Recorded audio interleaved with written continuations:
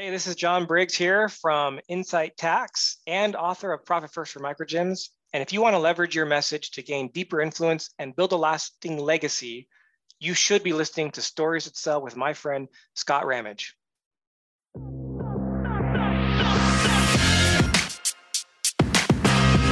You have the knowledge, the experience, and the talent needed to succeed.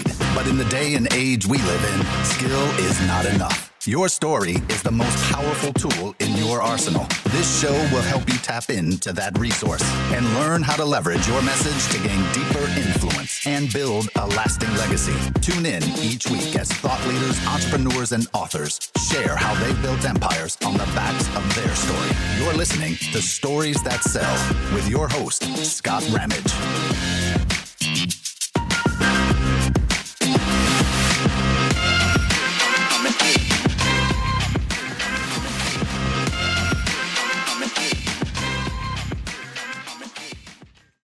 Hey, on this episode of Stories That Sell, I'm chatting with John Briggs. John is the owner of Insight Tax and as well the author of Profit First for Microgyms. John has an amazing amount of great tips for small businesses, not only financial tips, but also just business operations and how a business should grow. We talk about the importance of having very clear contracts, niching down, keeping your value, and always be looking to grow. And that means business-wise and personally. There's so many things in here that you've got to hear. Enjoy the episode. Hey, everybody, before we get started on this episode, I want you to imagine that you have a team of virtual professionals helping you get massive amounts of work done. From scheduling appointments, nurturing leads, processing payments, editing videos, creating social media content, and managing that social media accounts, and so much more. The A's for Gyms is here to make sure your productivity skyrockets while performing tasks and roles you simply don't want to do or simply don't have the skills to do. We offer a wide range of services that will help you run your business and save money. Check out our website, www.vasforgyms. That's VASFOR gyms.com. You can book a 10-minute, super simple, no pressure appointment there and find out what that's all about. And now for the main show, John, welcome to Stories That Sell. Thank you for having me. I'm happy to be here. Yeah, this is fun. The second time I've interviewed you. I've interviewed you for another podcast for a gym podcast. So this is a little different. So why don't you just go ahead, tell people who and what you're about, and then we'll dig into your story. Yeah, so I own an accounting firm. We're about 35 team members. We grew it from just me as a person in a little 10 by 12 office with no windows. I'm allergic to the sun though, so that actually worked out pretty well. You know, if I go back even further though, so my first job out of college was for a door-to-door sales company. And it was a really great experience because I was the first person they brought into this company that I would say was still considered startup there in year 5. And they never had a controller in the position that actually had an accounting degree. Boy, they made a lot of bad decisions. They were your typical company that just thought we can sell our way out of any problem. Well, those problems escalated. They could not sell themselves out of it. So they ended up declaring bankruptcy. And if we talk about Profit First later, this was a great experience that I had that helped me understand managing cash flow is super important because this company did $30 million in revenue the year it declared bankruptcy. Wow. That's mind-blowing. And so people sometimes are like, oh, I need to have massive amounts of money before my take-home pay is larger. And it's not absolutely false. So I learned that at an early lesson, or that lesson at an early age. I saw the writing on the wall. I was able to get back into my degree. I have a master's degree in tax. And my neighbor at the time was starting up his own accounting firm. And so I said, hey, you know, I worked at Deloitte before. I have a master's degree in tax. How about I join your company? Maybe you need some help. And so he's like, yeah, that sounds great. So he hired me. A couple weeks in, he said, you know what, I think based on what we're doing and what's going on, it makes sense to make you an owner. And of course, at the time, I was like, oh yeah, I'm big stuff here. Yeah, I'm going to be an owner. So he gave me 2.5% ownership of the company. And come to find out, which I didn't know at the time, If you have an owner, you're not legally obligated to pay that owner if you can't afford to pay them. If you're an employee, you have to pay your employees. They have like first right in like a liquidation event. And so I realized I got played, but I didn't see that until later on. It was an interesting experience. Like I love tax. I'm super passionate about helping people not get screwed by the IRS. They're just really big bullies. And so I don't like that. And anytime I have a way to help someone not be bullied, I want to do that. And so I love the game. I love how the tax code is complicated and there's lots of ways to play with that. And so I got that exposure, but I got to the point of that at that firm, we had merged with his mom's accounting firm, which wasn't a good business decision. So it's him, his mom, his sister. And I'm just like, wow, this is a very nepotist type of organization. They brought in a client, I did the work. The few times that happened, I brought in the clients, I did the work. Anyways, it was just frustrating to not work with people who cared as much as I did. And so I decided to go out on my own. And from there, like I said, I started in that 10 by 12 office, no windows. A couple years later, hired my first employee, which is super scary, by the way. We can get into that too. That was nerve-wracking. The idea of someone's livelihood being like I'm responsible for it. And then we just added another employee and then another, and we kept adding clients. And so now here we are, almost 10 years later, 35 employees. We have clients nationwide, and we're doing really well. So you kind of learned some really hard lessons through your very early experiences, yet you still went into business for yourself. Was it just ingrained inside of you? Or, when I first got into business, I'm like, I've seen what goes wrong. I'm going to do the opposite. And that was really like, I can do this better. So many people think that. What was your motivation? What was your mindset at that point? I would say there was phases. So the first phase was I went to a very conservative university, and they taught you job security was working for a large corporation. Mm-hmm. And so that's what they push you to do. That's what you're triggering for, and everything appeals to you. And so you go. And I did that. I worked for a large corporation. $30 million in revenue, hundreds of employees. That's a large company. It went bankrupt. And I realized I had zero control over the decisions that led to the bankruptcy of that company. How is that job security? And so that was the first observation. The second one then came with the accounting stuff. And I'm seeing this company I thought he was like, oh my gosh, this guy's super cool. He's starting his own company. I would never be able to do that myself. Let me be an employee, right? And then when he then gave me the shift of 2.5% ownership, it's like, oh, now I'm an owner. Well, that's cool. Does it feel any different? It kind of didn't feel any different. I still felt loyal to get my work done and honor the client's requests. And, oh, they're paying me for this, I should do this service. So none of that actually changed. But then we merged with his mom's firm, which was a terrible decision. Like literally, she had been in business for 30 years and her gross revenue was like $80,000. Oh. Like we can add a new accountant into our firm and we can give them $200,000 plus of new billables in 1 year. Yeah. She'd been around for 30 years. And so all we got was no revenue really. And she brought with her $4,000 a month of debt payments that somehow we took on. And then I'm looking at him like, wait, I'm doing all the work. Like, what are you guys, you can't even sit for a CPA exam. I have my master's degree in tax. I'm working on it. So I then had that moment, like you mentioned, I'm like, I can do this better than them. And then I even looked back and I realized the president of the company, of that $30 million company, I'm like, I could have ran that better than him too. Like he was just a sales rep who got a stupid promotion that should have never happened. Right. So all those happened to me. And I'm thinking, dude, what do I have to lose? Like, so it's like I eliminated all the typical fears that people have into going into business through my experience. And so I went in and approached it like, I'm at ground zero here. Nothing could be worse than what I'm experiencing right now. So why don't we go ahead and try this out?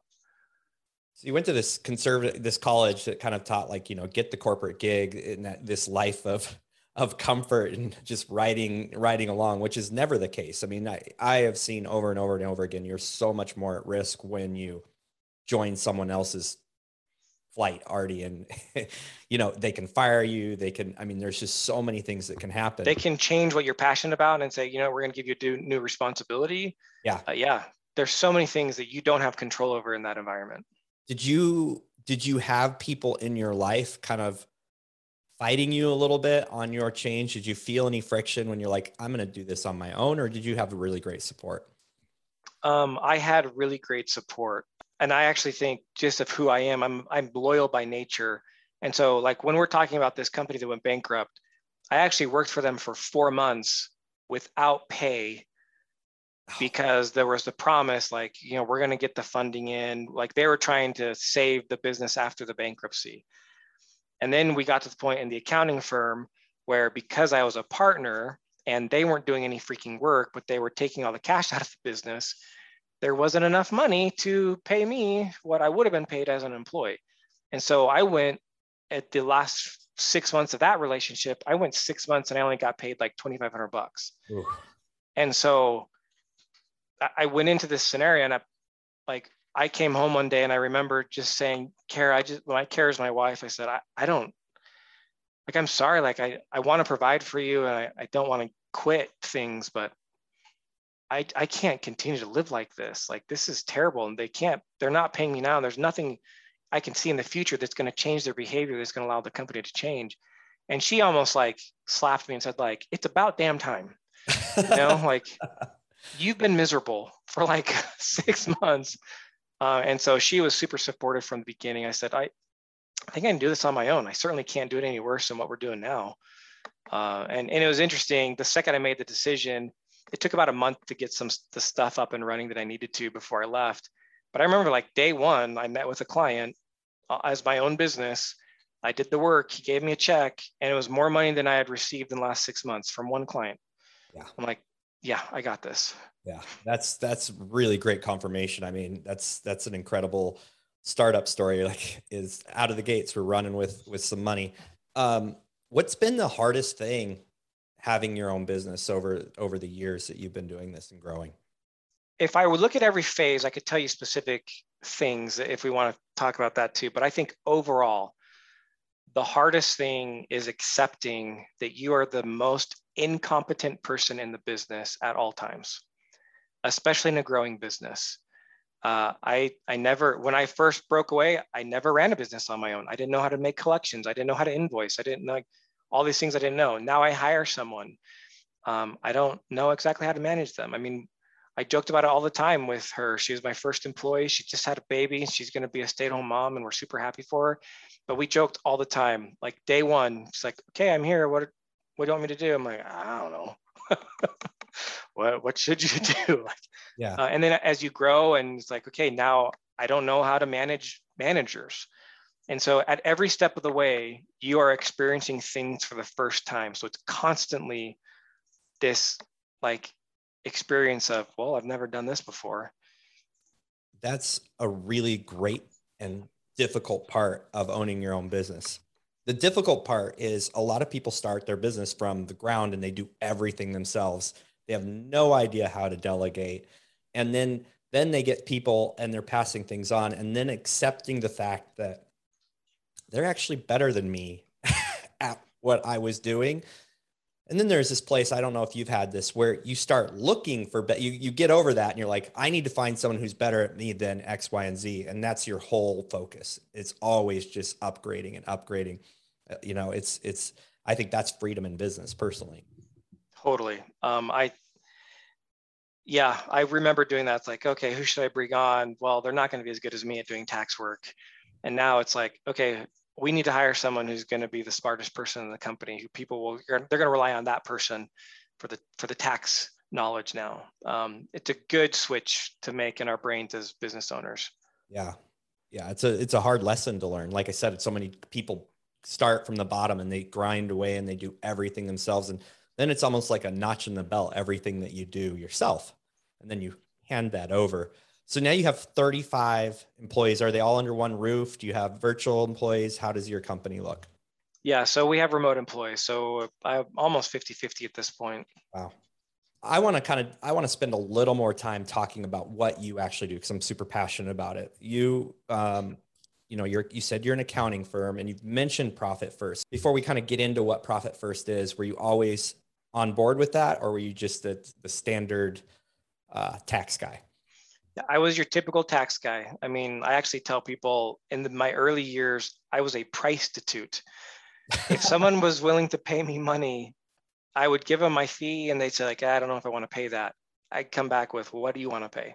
Terrible idea for the record if you're a business owner, because guess what? The people who don't value what you do are never going to value what you do. And they're always going to actually be the biggest headaches of your clientele. So yeah, once we get past that, wait, where was I at? What were you asking? Oh, Profit First, yes. Yeah. So I then was introduced through a program called Goldman Sachs 10,000 Small Business, excellent program. Someone was interviewing, like wanting to interview alumni people, and I got on and we got to chatting, and she started telling me about this amazing book called The Pumpkin Plan. And The Pumpkin Plan is a book that teaches business owners a framework on how to become a big fish in a small pond. How do you niche market and how do you actually go after that the right way? Well, I really enjoyed the book, and I found out that the author had also written another book called Profit First. So I'm like, oh my gosh, that sounds great. Let me look at that. I read it. I mean, it resonated from day one. Like chapter one, I was like, my clients totally need this. And of course, I was too naive to realize I needed it too. Just my clients need it. Everything's going good for me. But it's funny, as I was reading his book, I'm thinking to myself, I should reach out to the author. Like, I would love to teach this method to other people. And of course, at the end of the book, he says, we have an organization where people can become certified in this and teach it to business owners. So I'm like, so the second I found Profit First, I've been all in ever since. And yeah, we can certainly get into it, but through the relationship, Mike has become a really good friend, and he actually opened it up to some of us Profit First professionals, the opportunity to write a Profit First book for specific niches. So at this point, there's like Profit First for contractors, for dentists, for realtors. I wrote Profit First for micro gyms. I bought a gym so that I can understand gym owner clients better. And through that process was able to implement Profit First and see how it works and the way we needed to change it compared to the basic model. And so that book was published like January of 2020. Yeah, I've been all in ever since. Yeah, you several lessons you've dropped that I really kind of want to circle around back to. The first one was the, hire people who are smarter than you. We've already talked about that one. The second one is being the big fish in a small pond. I want to unwrap that a little bit with you, because you are very unique in your offerings. Do you work exclusively with micro gyms, or is that just really what you chase? Like, how does that look for you, and how has that decision changed your business? Yeah, we are not exclusive for micro gyms, but most of our marketing messages go to micro gyms. Because that was a lesson I learned about niche marketing. Choosing a niche doesn't mean you're saying no to everyone else. It just means your message is now honed to one audience. And guess what? When other people hear that message, the right people, it resonates with them. So yeah, we're niche. We actually have more gym owner clients than any other accounting firm in the nation, wow, including the really big accounting firms. Because they just honestly don't touch this type of work. They're too good for it. They're not if you're not a $10 million company, or you can't pay them $300,000 a year, then it's not worth it to them. Right. So you've niched down your marketing message. I think that's such an important delineation. Like you're open to serve other people, but your marketing and all of your efforts and your messaging go in this one specific direction. I think that's something that a lot of people need to hear. I think there's the mistake of, cast a broad net and see what you pull in, and you just miss so much. Yeah. And I can tell you, like, it's one thing to hear it, and we hear it because I heard it for years. It doesn't matter. Even if you believe it, there's always that fear when you actually pull the trigger. There's that fear that's actually keeping you from pulling the trigger. And I don't have any advice for people other than you got to pull the trigger. Because it's not until you actually see the fruits of what's happening with your labor there that you're going to actually understand, oh, wow, this is working better. Yeah. I mean, the quality of lead increased drastically almost from day one, from the second we started honing our message in to one audience. Yeah, it's so good. And it's so good to hear those stories, because that's why you'll continue to hear from experts and coaches and mentors. Like, you got to niche down and you got to just keep going. Another thing you talked about was price and value. And you talked about, lowering your price and the type of customer that brought in. So I want to expand a little bit more on that. I think people need to hear that over and over and over again as well. So how long did it take you to learn that lesson? And what was the catalyst or the thing that really got that through to you? I was probably about 2 years into my business. And at that point, with all the efforts I was putting into marketing, I got to the point where I was starting to become capped at how much work I could actually do. Right. And that's when the pain points of low paying, high maintenance clients really became a glaring. It's like walking with that rock in your shoe on a hike, and you realize it's like a little pebble. It just feels gigantic. Yeah. Like a new client comes on, and now that you're full, you don't have to accept the smaller payment because you don't have time for it. And so then you start asking for better pricing, and then they start saying yes. Now all of a sudden it's like, oh, how am I going to do their work and this work? And look, some people struggle with this. I think most business owners get it after a little bit. I know non-business owners sometimes give me crap with what I'm about to say, but not all clients are created equal. Therefore, you should not treat all clients equally. You should treat your better paying clients and those that you enjoy working with better than those who pay you less and are not as enjoyable to work with. It's just for the sake of how you want to run your business and happiness. That's a good formula for eliminating some headache. And then you get to that point and you start realizing, like, how did I even say yes to that guy? Right. Like, because then they get mad at you if I raised your fee by $5 on the tax return. $5? How could you not warn me about this ahead of time? Are you kidding me? Inflation was $8. Like, right. You're not getting mad at the grocery store when you go buy your milk. Yeah, it's there's freedom on the other end of letting go of those types of clients or pricing them out of your services. Curious, did you play with prices until it failed, or did you, this is a little insider. I know this is a big question, but I'm curious how that process works. Like, where do you find that magic spot? We still continue to play with pricing. I don't know what the magic spot is, because I definitely don't think the typical approach that most business owners take to figuring out what they should charge is healthy. That doesn't matter what someone else is charging. For sure, you have to know what the market will bear. But if you want to be a super high-end, low volume type of business, you don't need as many people. So like, while maybe the general market doesn't bear this, your ideal client will bear it. Now, that being said, I don't have anything against the model of like, yeah, we just have low prices. I think it really does depend on the industry that you're in. But the most important thing is you always have to make sure you're making enough margin on what you're charging. And for me, that was the problem. I realized I was charging way too little because I couldn't even afford to bring on help, even though I needed help. So in order to continue to grow and serve more people, I had to raise my prices in order to be able to afford the type of support that I needed. You always got to pay attention to margins. I don't want people to think like high-end, low volume or like charging the most amount of money is the only acceptable model. That's not true. But what is true is you always have to have enough margin to be able to accomplish what you want to do. I know that Profit First, I'm going to guess a lot of the audience knows a little bit about it. What a lot of people know or think they know is like, oh, you just have to have a lot of bank accounts, right? Because the whole premise is very obvious in the name, is you pay profit first. So give us the 30,000 foot view of what it is, but then let's break that down and talk about percentages and margins and things, because I think that's a really important conversation. So 30,000 foot view, we start with Parkinson's law and referring back to this company I was with that declared bankruptcy at 30 million. They're perfect poster childs of Parkinson's law. So the law itself states that the demand for something will expand to match its supply. The demand for something expands to match its supply. How does this relate to us as business owners? Usually we have one bank account. That bank account is a giant pile of supply.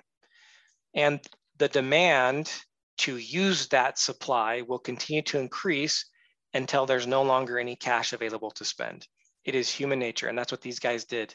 We'll just sell our way out of the problem. We have one bank account, doesn't matter, there's money in it right now, so let's spend that money right now.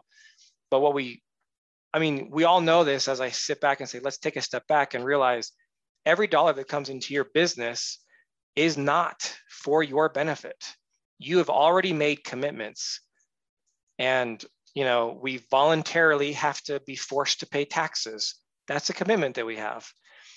If you have team members, you've committed to paying them. If you have a landlord, you've committed to paying them. So when that dollar comes in, you already have other commitments. And so all we're doing with Profit First is saying, let's take some of those commitments and take the money out of the equation and give ourselves a reality that we have less money to spend than we really do. And that's why there's multiple bank accounts. And it doesn't actually complicate things. A competent accountant, it's actually not that hard, because most of these accounts just have transfers in it because they're holding accounts for these commitments. A tax account, the profit account, owners pay, good grief, owners pay. Too many owners don't pay themselves, and they just hope there's money left over. That's a big mistake. Operating expenses is the typical one that we already have, but we got to isolate these other things.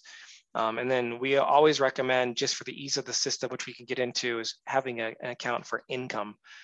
One account, its sole purpose is to receive customer deposits. It makes it so much easier when we get into transferring the money to the other accounts by having the income account.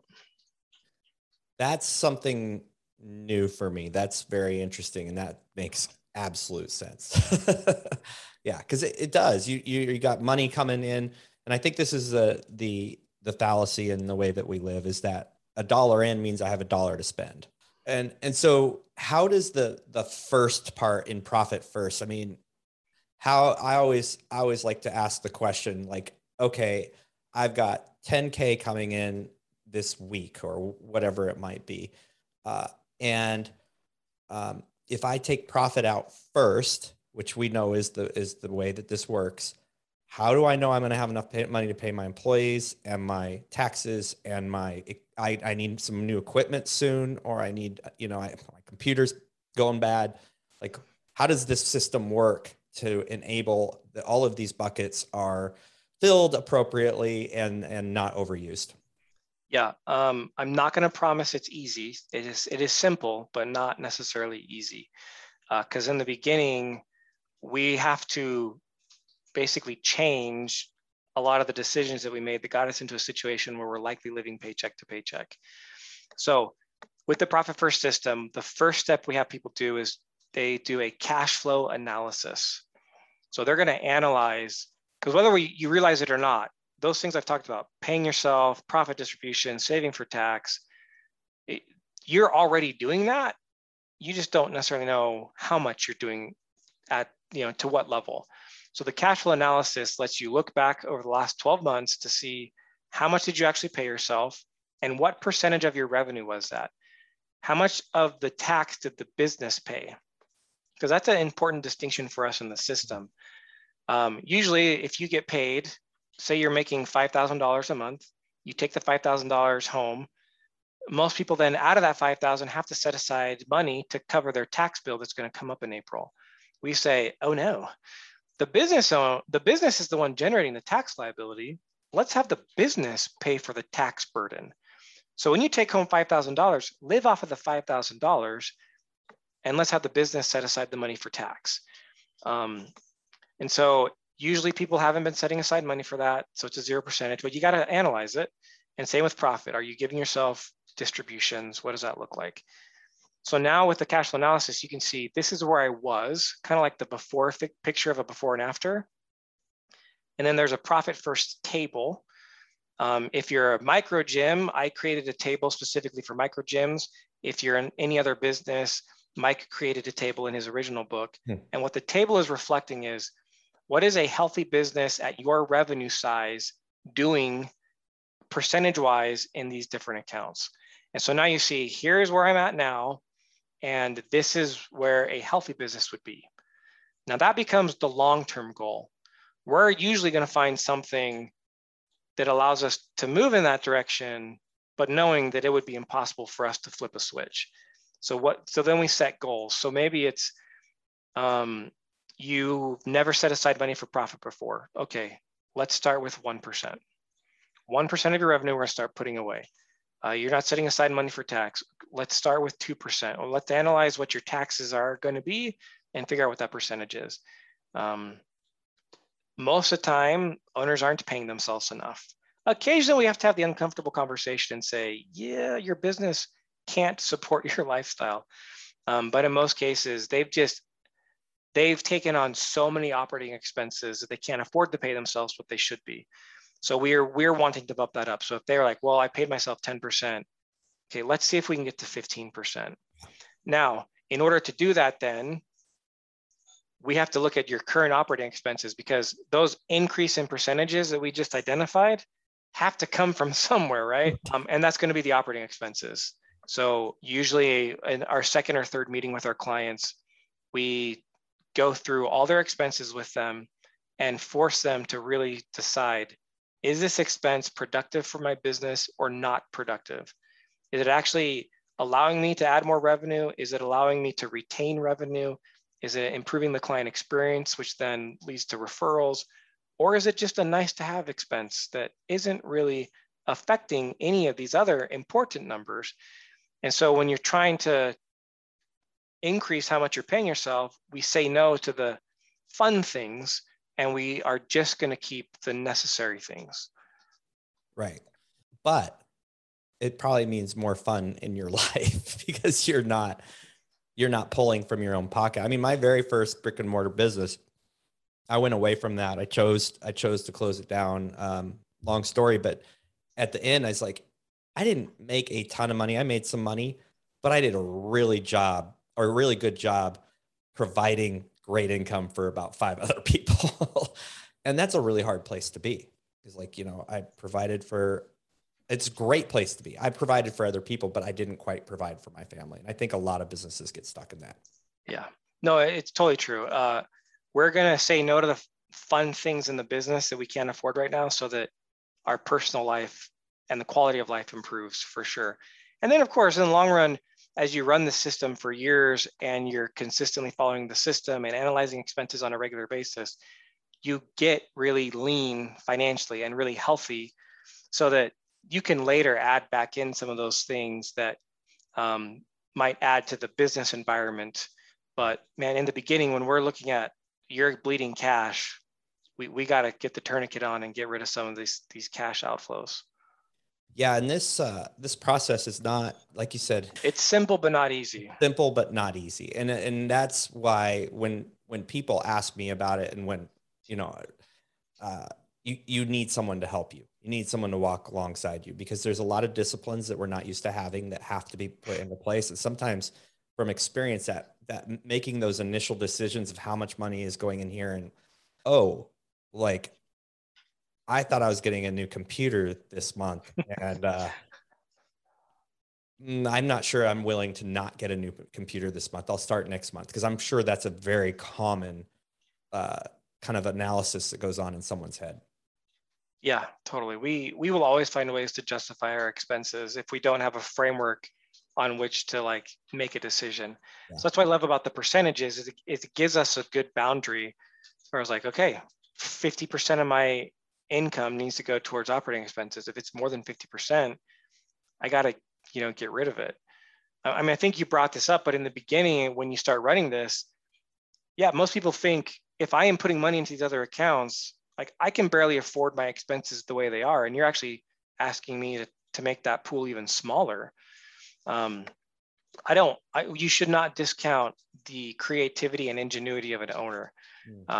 I know this because I'm an accountant, so we by definition are not creative, but you can find creative ways to keep serving your clients and growing your business unlimited cash. Mm-hmm. You will find a way. It always happens, but you got to trust the process and do the steps.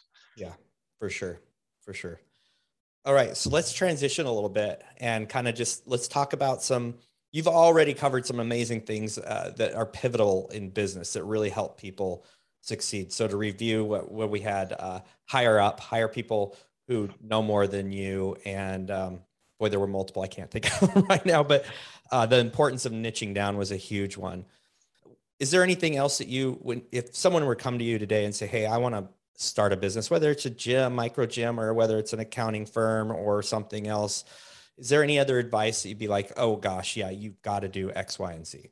If a startup person came to me, my answer would be, well, you definitely need cash coming in. I've seen too many clients waste time on getting the perfect business plan in place and they never sold. Like there's this guy, he had a phenomenal product and like it took him 6 years. All 6 years he's working on this business plan. And I'm like, you could have just been out selling the product instead of like putting it together so that you can get funding from some sort of investor.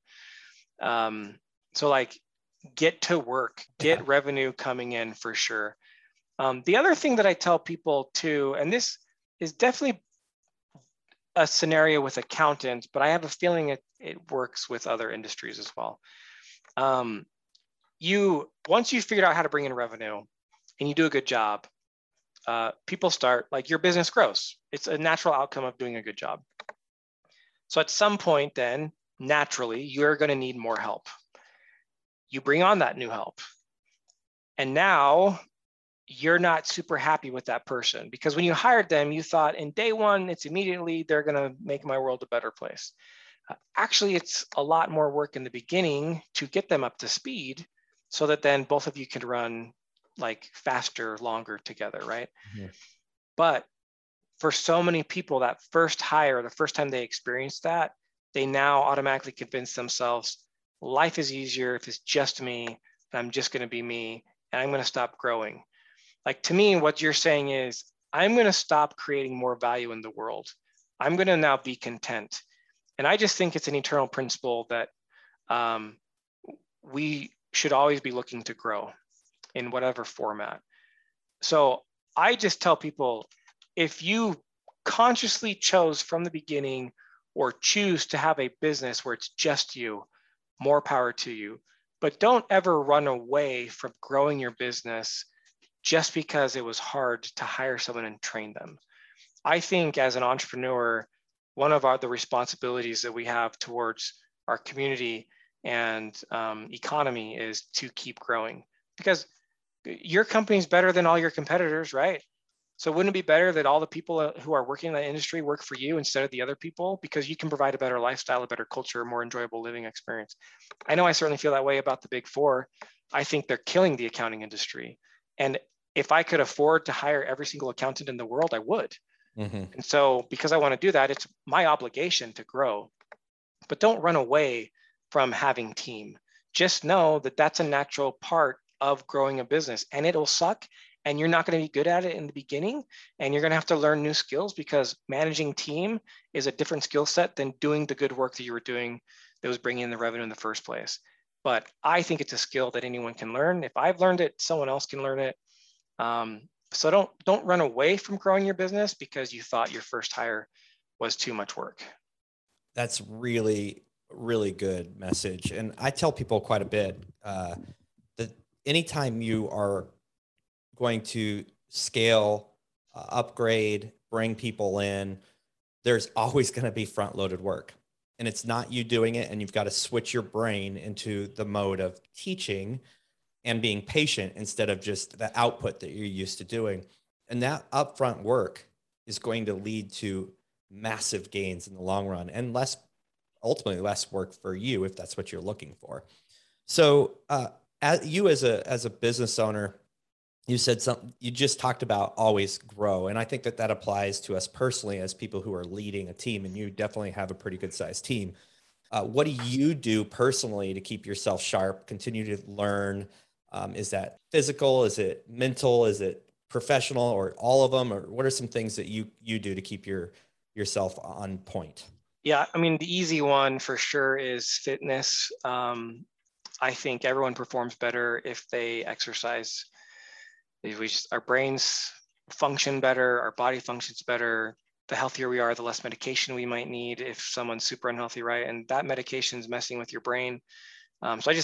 So in general, I definitely believe in that. But I also always try to find a mentor who is past where I currently am, someone who maybe already done what I'm doing. So I am part of a mentor group. It's very expensive, but it's super awesome because they're all 7-figure plus business owners. And they're all working on the same things that I'm working on. And then the mentor herself, she's an 8-figure business owner and she's trying to grow to a 9-figure business owner. So we're getting all this exposure to all the things that she's going through, and she's 2 to 5 years ahead of us, some of us. And then the other thing that I work on, which in the beginning of my career, I would have said, sounds a little foo-foo. I don't know, maybe not my thing. I actually work with a business psychologist. Wow. And that has been astronomically beneficial for me. As a simple example, I was bullied as a child, and I didn't realize until working with her that experience alone was causing me to make bad business decisions, because I always wanted to stay under the radar. I never wanted attention, and I always wanted everyone to like me. Even if I'm not necessarily agreeing with what I'm saying I'm going to do, I just want them to like me. And like literally in one conversation we're talking, and she's like, so tell me about your experience being bullied. And I'm like, what are you talking about? Like, well, everything, like everything that you're saying that's getting in your way and all the things that you're concerned about, it's got to revert back to that. I'm like, well, yeah, actually, here's the story. And so I've been actually working with her for about 2 years now. And we've uncovered a lot of mental blocks that, like, just past experiences in our lives put mental blocks on ourselves, and being able to uncover those and just even recognizing that happened. And sometimes that is enough to lift the block, and now you can move forward without whatever was hindering the decision in the first place. But yeah, so for me, those have been some huge things for our success and growth. Those are really cool. I've never had somebody say having a business psychologist, but that just kind of blew my own mind. So that's really exciting. So let's talk about learning. Is your preference podcasts, books, audiobooks, YouTube videos, in person? What do you do to stay sharp in your business as well? I mean, you already mentioned the mentor group, which I think is huge. What outside of that do you do to stay sharp? I mean, I do all of them. Like, I think, like, based on the time and season, the method of learning is more applicable. Like, I like music, but I listen to podcasts in the car or audiobooks. If I listen to a book in the car and I really like it, I usually will end up buying the book so I can take notes and then create like an outline so I can then train my team on it. I don't watch as many YouTube videos, but I'm constantly learning. I'm on a few newsletter things so that I can stay on top of gym industry and accounting industry changes and tax law changes.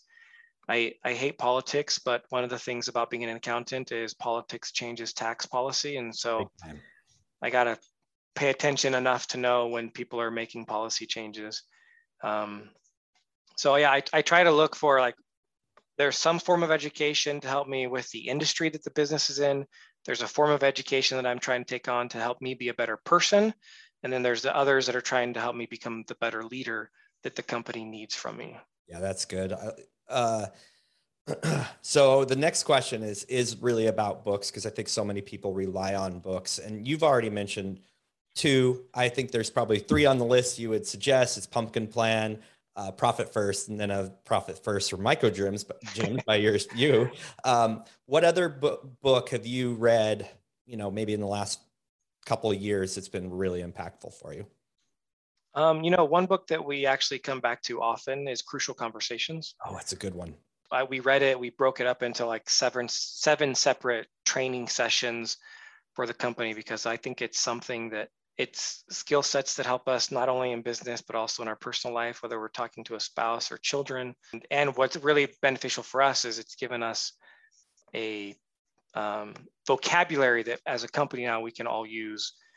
And what's important too, one of the reasons why we have to keep coming back to it is because as we keep adding new employees and we keep growing, what we don't know is that every time we hire a new employee, we've diluted our current culture. Right. And so it's our job to be purposeful in getting the new person ingrained in our culture so that it isn't diluted. But we actually have hired so much that we probably have more than a handful of people who are not super familiar with the crucial conversation vocabulary. And so, yeah, we got to revert back to it and keep training it over and over again. You've said something that I'm really impressed with, and I don't know if you kind of just did this yourself or you followed somebody or someone else's advice, but not just reading a book and then assigning it a book, but creating a training out of it, because that training remains evergreen. It's really hard to get employees to actually read a book unless there's something behind it. So I think that's a really good tip. You've already mentioned that for several books, which I think is phenomenal. All right. Before we get to the last question, go ahead and tell our audience about your business, about your book. Let them know where they can get all this stuff. I'll also put it in the show notes, but this is your moment to tell us what you do and how to get it. So if you're looking for the book, you can go to Amazon, Profit First for Micro Gyms. It's on there. One of the things that we have, so we do tax and accounting. We have a great blog. I'm not into fluffy stuff. I really just want to teach and provide actionable steps whenever possible. So we try our best to provide that type of content in our blog posts, whether it's tax strategies or cash flow management strategies. But we did talk a little bit about Profit First and analyzing expenses. So I have an entire chapter in the book on analyzing expenses.